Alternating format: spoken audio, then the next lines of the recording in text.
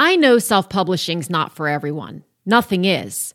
But if you've considered self-publishing for even a minute, listen up, because I'm betting I know what's holding you back from exploring it further or getting started. Number one, you think the self-publishing process is a lot harder than it actually is. And number two, you're understandably afraid of doing it, air quote, wrong. So I've created a new free resource for you.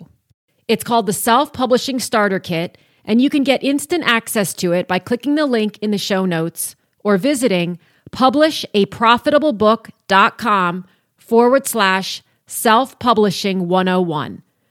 In this free training, you'll discover the exact 4 steps to focus on and mistakes to avoid so you can publish an incredible book that's indistinguishable in quality from a New York Times bestseller without overthinking, overguessing, or overspending in areas that won't make a difference.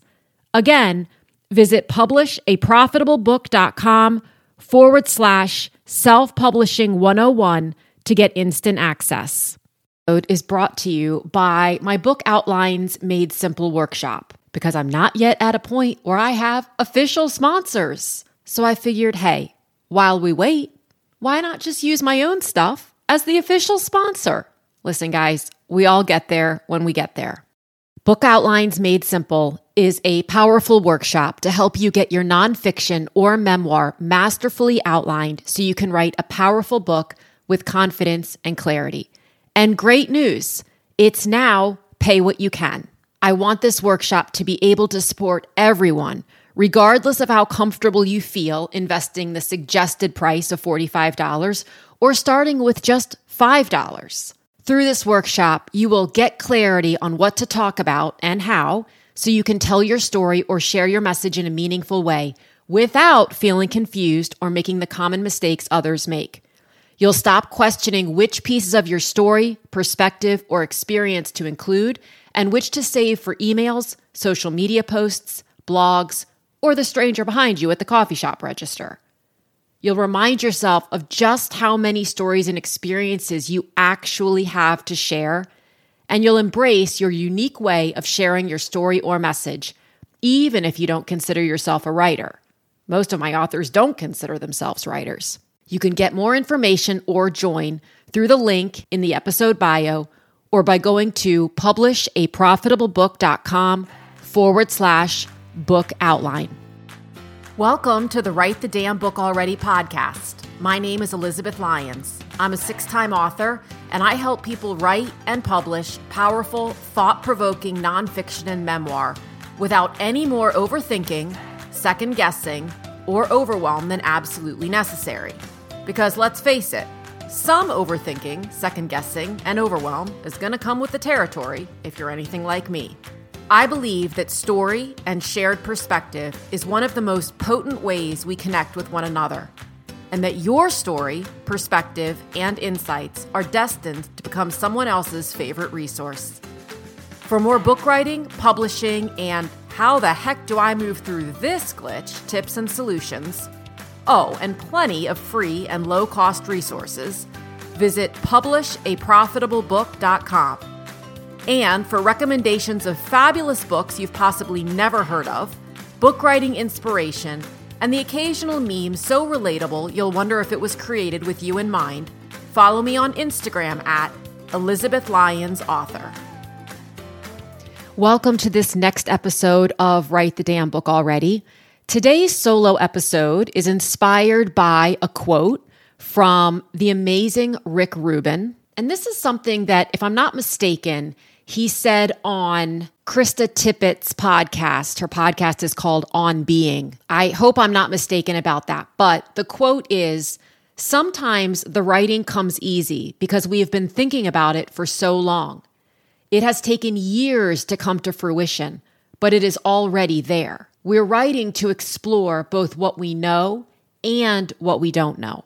I find this incredibly true of nonfiction and memoir, and even fiction. And what's tricky is that not recognizing that this is the thing that gets us stuck sometimes keeps us stuck. So in the area of nonfiction or memoir, there are chapters There is content that comes so easily to us. If you're writing a book or you've written a book, undoubtedly, once you get your outline together, if you have an outline at any level, right? And you know generally some of the things that you want to talk about, there are some topics that you'll gravitate toward. You're basically magnetized to them. And when it comes time to sit down and write, they're the lowest hanging fruit. They're the first things, the first topics, the first chapters that you find yourself clamoring to write about because you don't have to really think about it. You know exactly what you want to say. You know exactly what stories you want to tell. You know exactly what your perspective or opinion is. And many times, if not most times, the reason for that is simple. You have been thinking about it or analyzing it or ruminating on it for weeks or months or possibly even years. And over that time, you've gotten incredibly clear about what it is you want to say and what you think and how you want to either guide readers through your journey and experience or whatever approach you're taking. So sometimes we make the mistake of thinking that that's the area where we have a ton of expertise. And it's not really a mistake. It is an area where we have a ton of expertise about our opinion on that particular area. And where this comes into play in fiction, and I know this now working on a novel finally after 18 years of writing nonfiction, and I've dabbled in my novel for years. I've probably started 6 over however many years, and now I'm finally committed to finishing one. But there are scenes that write themselves because I have envisioned them in my mind over and over and over again. So it's easy to write those scenes, or it's easier to write those scenes than others that I'm just trying to figure out. Many times we'll have areas within our books, again, regardless of genre, where we feel stuck. And we feel like, I don't know if I have anything to say about that. When you don't know if you have something to say about it, when we're talking specifically about nonfiction, but it can be true about memoir as well, one of two things is often true. Number one, what you're really questioning is whether or not you should say it. And by whether you should say it, that can take two paths as well. One is whether or not it's a good idea to share that information. But the other is maybe you're thinking, well, I should talk about this because everyone else who talks about this topic talks about this. I just don't have a lot of experience with it. But if I don't talk about it, then I'm going to make it very clear that I really shouldn't be in this space. If I'm talking about healing, and I'm not talking about inner child work, then perhaps I shouldn't be writing a book about healing. Please catch yourself when you find yourself doing that. Because using this as the example, not every book on healing needs to, or, and I'm going to use the word, should include a chapter or a section or an entire part on inner child healing, especially if that's not your area of expertise. Please keep in mind that there are more than a few people out there who have had just about enough of hearing about inner child healing. And they're looking, if they want a book that discusses that, there are a million of them out there. What they're looking for is a book that doesn't talk about that gives them another way. Because perhaps they're not interested in that topic, they feel it's too trendy, or they've tried it, it's not working for them, they're looking for something different. The other reason we can get stuck on some of these topics is because imposter syndrome shows up when we have a moment of, I don't know exactly what I think about this or how to say what I want to say. That's one reason why you might feel as though you don't know what to say on a particular topic, because you're shooting yourself into including that topic in your book. And if you've said to yourself, I should include this topic, so I'm going to put it in the outline, but then in truth, you don't really have an opinion on it at all, or you haven't ever even delved into it, then consider that and consider whether or not it, hair quote, should be in your book, or whether you want it to be in your book. If the idea came up for you to talk about a particular topic, especially, again, if we're in nonfiction, it usually is because either you think you should or you actually do have something to say about it. You just haven't fully sorted it out yet. I cannot tell you, I have an amazing client, Joanna Hardis, whose book, Just Do Nothing, will be coming out at the end of August. And I think she's okay with me sharing this. The woman is an absolute, she's a licensed therapist. She's an absolute vault of knowledge when it comes to managing emotional, and these are my words, but emotional regulation around areas of discomfort. When we started working together, she put together her list of topics that she wanted to address. 6 times out of 10, she'd get in there and she'd write a few sentences and then she'd say, I don't have anything else to say. I knew she did. I've followed her Instagram. I've talked to her about these topics. I know she's an expert on them. I know she's experienced them personally. I knew she had plenty to say. What the issue was there, and what the issue is many times when we find ourselves stuck, this happens in all genres, nonfiction, memoir, fiction, is we just haven't thought it through enough in the sense of, what do I want to say when I put it on paper? Oftentimes, we also fall into this perfectionist trap where we say things like, look, if you just asked me about this as we were driving around in the car, I could talk about it for 3 hours. But when I'm doing that, I'm not really worried about whether I'm making sense and whether the words are coming together and I'm grammatically correct and is it flowing properly. I'm just giving you my thoughts on it, which, by the way, are verbose. Like, they go on and on and on and on and on. But when you tell me that I need to sit down and write a chapter on it, I freeze. And many times that is because we're writing from a place of perfectionism. We're not remembering, and I'm saying we because I'm very much included in this.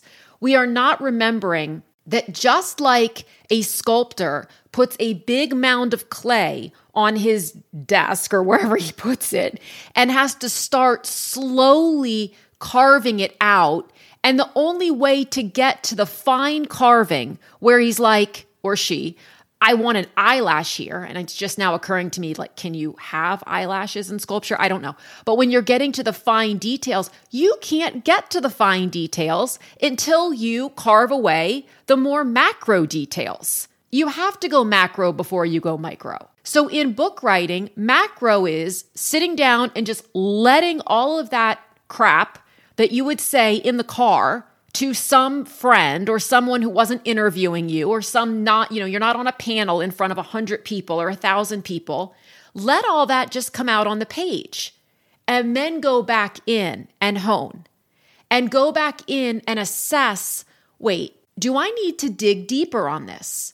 That happens all the time. And so many times people take that to mean, oh God, I don't know enough about this to write about it. Which could not be further from the truth. It is you might not in that moment. And if we're talking about something as big as, I'll go back to the example of inner child healing. No, I don't recommend that you read one book on inner child healing and watch a TEDx talk and then write an entire chapter as though you're the foremost expert or a foremost expert or a heavily experienced person with inner child healing. That is not what I am suggesting. But if it's something that you have been working on for a long time and researching and working with other people on and talking about and writing about and etc., then sometimes it comes down to the fact that you just haven't yet figured out how you want to express it in this medium, in a book, in text that's longer than a social media post or a blog post. And so we have to dive deeper into that. What am I really trying to say? Why is this really important to the reader? What has the reader, and right now I'm talking about nonfiction, what has the reader already tried that hasn't worked? Why do I understand why that hasn't worked? Without shaming them for that or telling them what they're doing wrong, what other opportunities or exercises or perspectives can I invite them into considering, into attempting, into incorporating into their lives? When we start to think that way, from a place of serving, we remove the wall that goes up when we're coming from a place of proving that we know what we're talking about, proving that we deserve to be in this space in order to write this book. If you're writing fiction, here's how this comes up for me. I have chapters or scenes that are written easily because I have a vivid imagination, people. I have imagined the scene so many times in my head that it's like I can see it playing out on the screen. So I can pretty easily write a rough draft of it. Then I might realize, oh my gosh, you know what's going to happen? This person's going to do this to this person. And it just came to me in that moment. But I don't know exactly how that's going to play out on the page. I don't know what people are going to say. I don't know what people are going to be thinking or feeling. And I have to write it in order to go into it. And luckily with fiction, you get to play with all of that. So you get to go back later and decide, you know what? I don't want her to feel mad here. I want her to feel frustrated, or I want her to feel elated, or whatever. You get to do that with fiction. Not so much with memoir, obviously. Even when I was writing Write the Damn Book Already, and I have been writing books for 19 plus years, and I have been informally helping other people or talking to other people about writing books for, 15 years. And I've been formally coaching authors and aspiring authors for 4 to 5 years. And even in writing that book, there were sections that were challenging for me, because I had talked about them in a little quote post, or I had talked about them in a quick blog, or I had talked about them in a social media post or a quick reel. But what I was trying to do through the book was really be in a service capacity to not just talk about it and get a chuckle or a like or a, ooh, that's me, but to say, okay, now what do you do? So you're feeling this feeling, what do you do?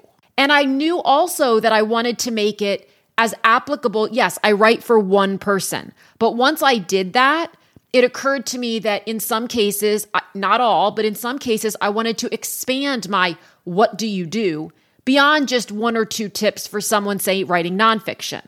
So I wanted to speak to people who were writing memoir and had never before written a book. I wanted to have a variety of experiences to speak to, and that took some thought. Because if you're just writing a quick post, it's so easy to just pull one example out of thin air and write a post about it. But when you're writing a book, something that you want to serve and travel for years and years and years to come, it's important to become more intentional about it. And becoming more intentional, unfortunately, seems to raise all kinds of red flags in the area of imposter syndrome. So what I've chosen to do, and what I invite and encourage you to do, is when you feel yourself feeling stuck, if in those moments you find yourself thinking, maybe I'm not supposed to do this, maybe I don't know enough yet, maybe it's just not time yet, maybe when I accomplish XYZ PDQ, I'll feel more capable. Instead, ask yourself, am I willing to be curious about what I really think about this? Am I willing to take some time, and if you need to take a few days or a week or even a few weeks on a particular concept, to really dive in through thoughts, through journaling, through meditation, through conversations with people, really dive in to what you think about it and why it's important to you and how you want to serve the reader by talking about it. What you're going to find is that you're going to expand.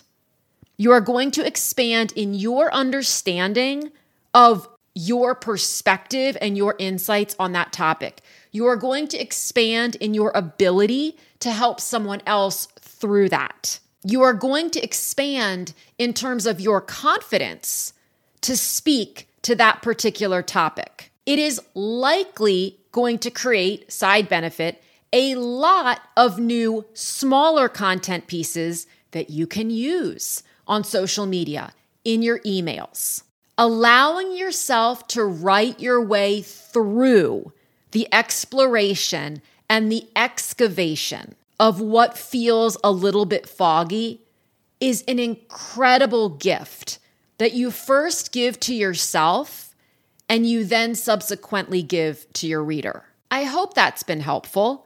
And for anyone who is feeling slightly hijacked by the thought of, oh my gosh, I don't even know where to start, I invite you to check out the Book Outlines Made Simple workshop. It's pay what you can.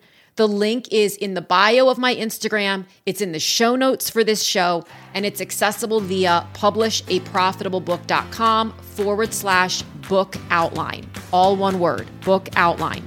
All right, I look forward to chatting with you next time. I hope you all have a beautiful week.